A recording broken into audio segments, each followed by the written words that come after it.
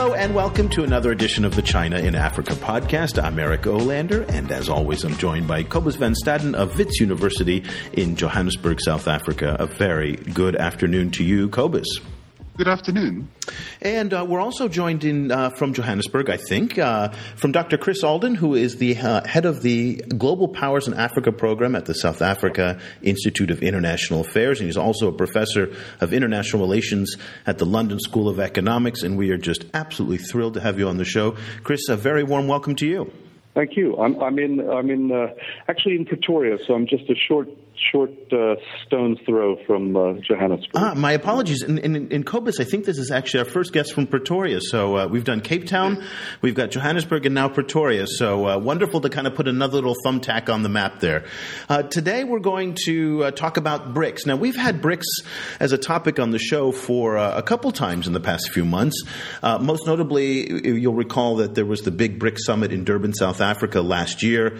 More recently, we've talked about the different strategies that the BRICS are taking. And we're going to talk today with Chris about an article that he wrote with a friend of our podcast, Yushan Wu, on BRICS public diplomacy and the nuances of soft power. And this is going to be a very interesting conversation because when it comes to soft power, Cobus in his own right is actually a specialist on this. So I think we're going to have a very good conversation on this. So, Cobus, let me start with you very quickly just to set up some definitions for our audience before we dive deep into the weeds of soft power with the BRICS in Africa. First, soft power is a concept that was invented by Joseph Nye, who was then a Harvard professor. Tell us a little bit about the concept of soft power and how it's evolved today. The concept, originated as at the end of the Cold War, when as I made the point that these global powers were reorienting themselves, and in the process, it became much more expensive and much more disruptive to have military intervention and also aggressive economic pressure on particular states. And in its place, he made the point that certain states possess a certain amount of popularity, maybe is one way to put it, or kind of influence, and that kind of influence can get other states to do what they want without applying this kind of aggressive pressure. So kind of it's this combination of how perceptions of a state and how those perceptions can be used to get other states to cooperate with it. Since then, there's been all kinds of different ways of trying to widen that concept and also question that concept. And the case of the BRICS in Africa is particularly interesting because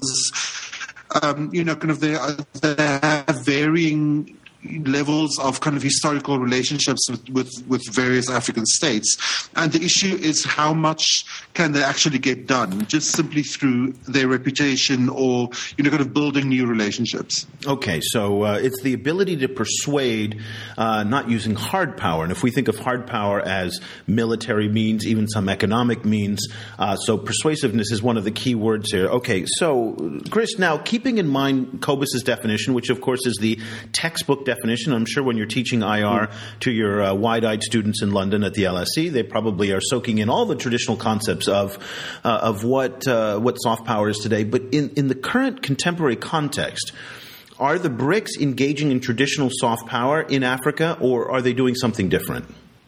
I think it's that they're, one, in rhetorical terms, they've certainly embraced the idea. In fact, for some,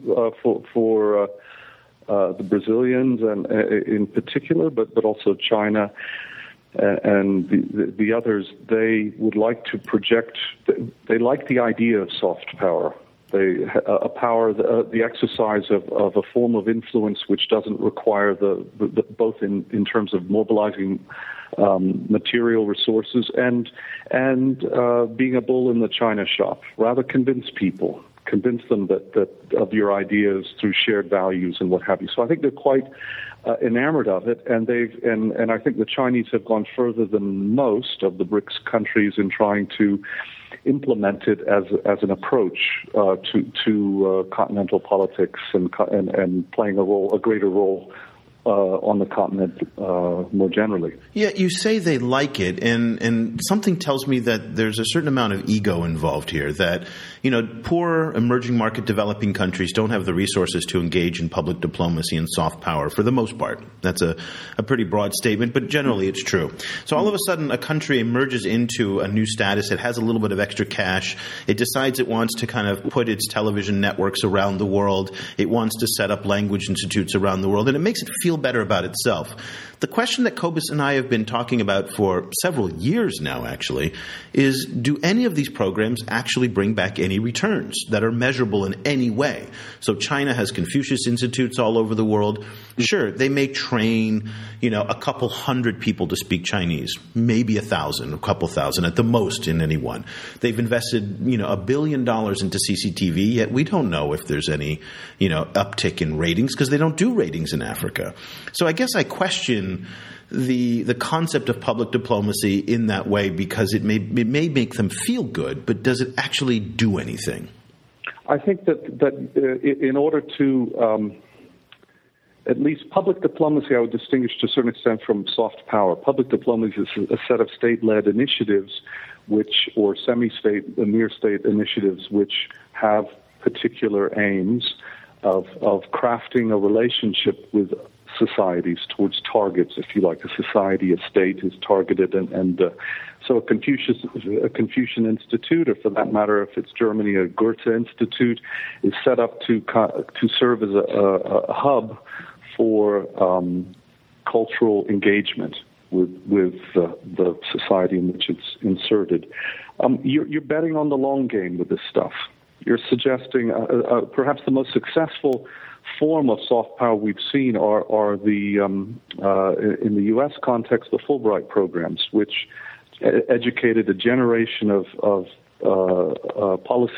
people who became policymakers who they studied in the 80s and in the 1990s they took offices in places like Argentina and the like, and implemented a new set of policies which reflected, generally speaking, U.S. interests. You're not going to see immediate results. If you see it in such an instrumental way, I think one misreads the purpose of soft power. Mm-hmm. An additional comment, however, would be that for governments, they may want to see those immediate results, as you're saying, and it's much more. This is a subtle process. It's something where values do not become internalized overnight. They're part of a longer engagement with those ideas.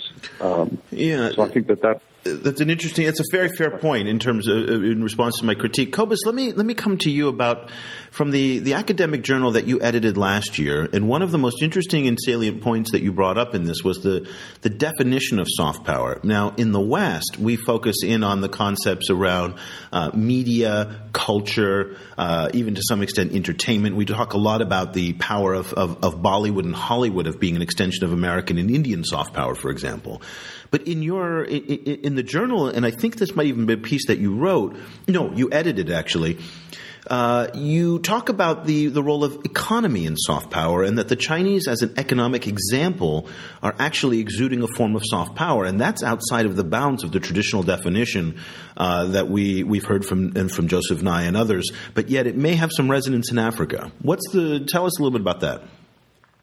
Yeah, this was work done by Jaroslav Jura, a Polish researcher, and he tested the way that different aspects of reporting about China, different subjects were treated in different African media markets, and he made the point that what actually happened was that traditional areas of soft power, like for example sports exchange or cultural exchange, actually received very little attention in Africa. And in this case, he was particularly focusing on Chinese soft power. So, we've arranged this ping pong exchange, for example, or, a Confucius Institute has been set up that received very little coverage. What actually did receive a lot of coverage was just reporting about different kind of big deals, big transactions. And he made the point that it might be very useful to extend the concept of soft soft power to also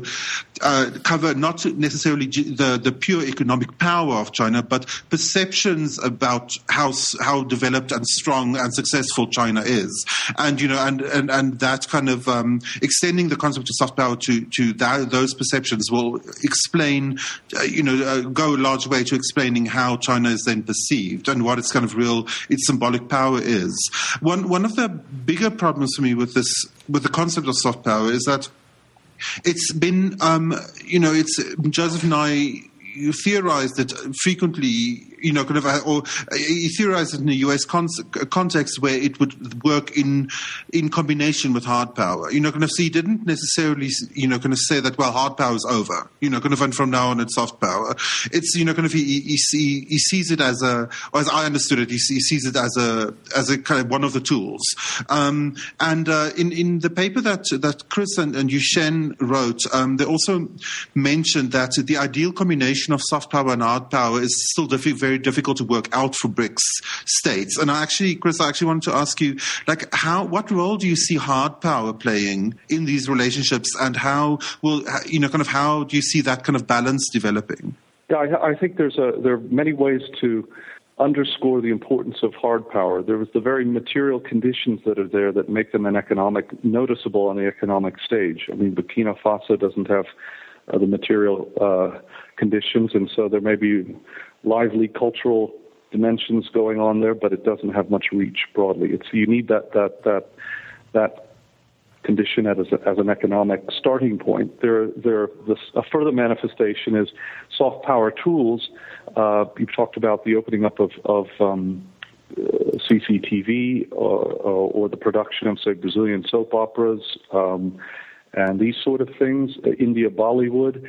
All of these things are the products of investments and, the infrastructure of the entertainment industry, or the infrastructure of creating a global image around one's own society and the values that inform it and the like. So that material, they are interlinked. Turning it into an instrument, this is the difference between the soft power versus public diplomacy. Soft power may be a broader condition in which you operate. Everybody knows Brazil, samba, football, etc. But turning that general idea into a tool to make gains in foreign policy terms or in economic terms is a much more daunting and complex task. And perhaps you could argue it's a task of limited value. You can only go so far with that. Once you try to use the hand of the state to mobilize resources around. I would contrast two things: Confucian Institutes with Chinese New Year. Chinese New Year draws people to them. In Johannesburg, we'll have the Chinese New Year, and people from all walks of life will attend and enjoy these features of Chinese culture. Confucian institutes are much less able to don't have that same power of attraction. It doesn't. Some are interested, but it's very self-selected. It doesn't have that. Whereas the society here in South Africa is engaging with that and of its own, making choices to participate in the values that are underlying the Chinese New Year celebration and the like. So I'm not sure I got fully to where you wanted me to go. But I think both of you bring up interesting points. And Chris, I want to kind of take one of Cobus's points and kind of get your feedback on it, which is this idea of, the perception of a country. And so you talk about, for example, Chinese New Year. We talk about the investments in soft power, which then may have may be the foundation for public diplomacy to build upon, but not are necessarily correlated. So the Pew organization every year does a global survey, a vast global survey, and I think it's one of the largest of its kind. And consistently, China ranks as among the least popular countries in the world. And the United States, interestingly enough, despite the fact that it's had a number of political and military engagements in Africa that haven't always been positive for Africans, still remains very, very high. And so people attribute that to media and just a general good feeling that might be residual with the United States. I guess my question is that all of the investments in soft power that the Chinese may make in Africa, can they be overwhelmed by a political system that can be at times quite hostile? I mean, just this week alone, Xu Zhiyong, who is a legal activist and scholar, was sentenced to 4 years in prison, which is a very harsh sentence, for trying to uncover corruption in China. And that dominates so much of the headlines. So I guess when we look at China's human rights problems, when we look at the authoritarianism that goes on there, does that overwhelm all of the public diplomacy and the soft power initiatives that it's doing across the continent? Because we're seeing that at least evidenced by these low ratings around the world in the Pew surveys. I mean, my guess, this is sort of speaking off the cuff, but my guess is that it becomes a core challenge for China to convey its understanding, to convey an explanation as to if this is seen as negative, as to why why the state behaves in a certain way, why the state is a certain way, in the same way that the United States has to explain the negative fallout from the Iraq War and those kinds of things. So I think these become the kind of challenges of, and its expression of the depth to which soft power has meaningfully been integrated into local society. I would take you to task, though, on one dimension of this, which is I think that China has a kind of soft power that is distinctive and different from Western governments, Western societies, when it comes to Africa. And I think that is partly a function of it being a developing country. That as a developing country, China has, there is a shared recognition amongst I've heard many African, across the board, you will get people who say pro-China things and negative things amongst African populations, ordinary citizens and what have you. But they never say, gee, they don't work hard, or gee, they haven't done a wonderful job in terms of developing themselves. There's an admiration for the success of China, even if there may be very pointed critiques and concerns that accompany that success. That's a fair point indeed. What I'm saying is that I think China has a special kind of potential soft power with another developing region that would not appeal for, say, Western societies. A Western society will critique the pollution, the cost of development, et cetera, and the burden and the authoritarian system. These would all be features of the criticism, and Westerners would say, gee, I wouldn't say I want to be Chinese. I don't want the Chinese dream isn't my dream. But for Africans, I think there's the appeal of going from $100 a day, 1978 or less than that, really, per capita income, and the kind of backwardness of the economy, and then in 30 plus years, a global superpower on the edge of great prominence. That's very appealing. That in a generation you can go from, being in the condition that China was to the status it occupies today. And that suggests to me that there is a lot of soft power, and why we see models, why we see public policymakers talking, whether they implement it's a different matter, but talking about a Chinese model of development, and can we grasp that onto the African development experience so we can emulate them. I think that's an expression of this of the kind of soft power that China has specifically for Africa. Cobus, Chris is bringing up the point that you brought up, which is the economy and the accomplishments that the Chinese have been able to achieve over the past generation really do stand out as a role model for many Africans. So a very different set of parameters that maybe the West is looking at and that the Africans and Chinese are looking at. Final thoughts to you. We're running short on time. Kind of one of the very interesting points raised in this article that Chris and Yushen wrote is the how BRICS as a group so far hasn't developed much of a collective soft power, and they suggested that there should be greater work put into intra-BRICS relationships in order to develop more of a shared community, and then through which they can then exercise this kind of influence. Chris, I actually wanted to ask you how do you think this will work? Like, what would you suggest if you could advise the BRICS? How should they move forward with this?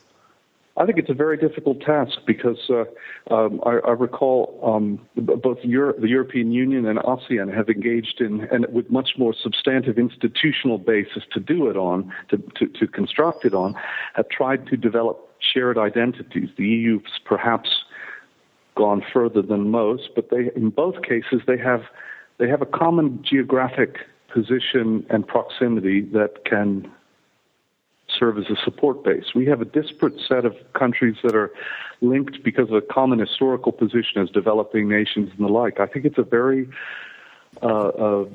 difficult task. One of the things I would suggest would be to have a BRICS Games, BRICS sporting event. There's ASEAN Games, there's Commonwealth Games. Organizations that have different, such distinctive and geographically separate, can create common points of contacts around sports events or film events and those things. And those would, I think, begin a process of self-knowledge, exchange, etc. And out of that, the notion of an identity would go beyond rhetoric. The article is BRICS is Public Diplomacy and the Nuances of Soft Power. It's written by Dr. Chris Alden, who joins us on the show today, and also Ushan Wu, who's been on the show many times before from the South African Institute of International Affairs. It just came out in January, and so even if you're not terribly interested in what the BRICS are doing, it's an interesting discussion on the evolution of soft power and rethinking what soft power is. And as you can hear from both Cobus and Chris, it's not a static concept, so we do recommend that you check that out. You can go to the SIA website at all the dots and W's. Just head over to sia.org.za, and that's SAIIA.org.za.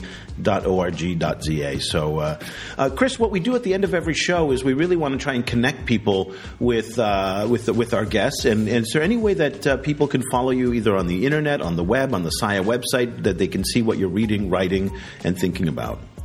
I'm of a certain generation where I don't engage as much as I ought to with all of those things, but I think if you go onto the SIA website and if you were to on the LSE at the LSE website, there'll be some indication of publications and things that I've been writing. Nice. In both instances.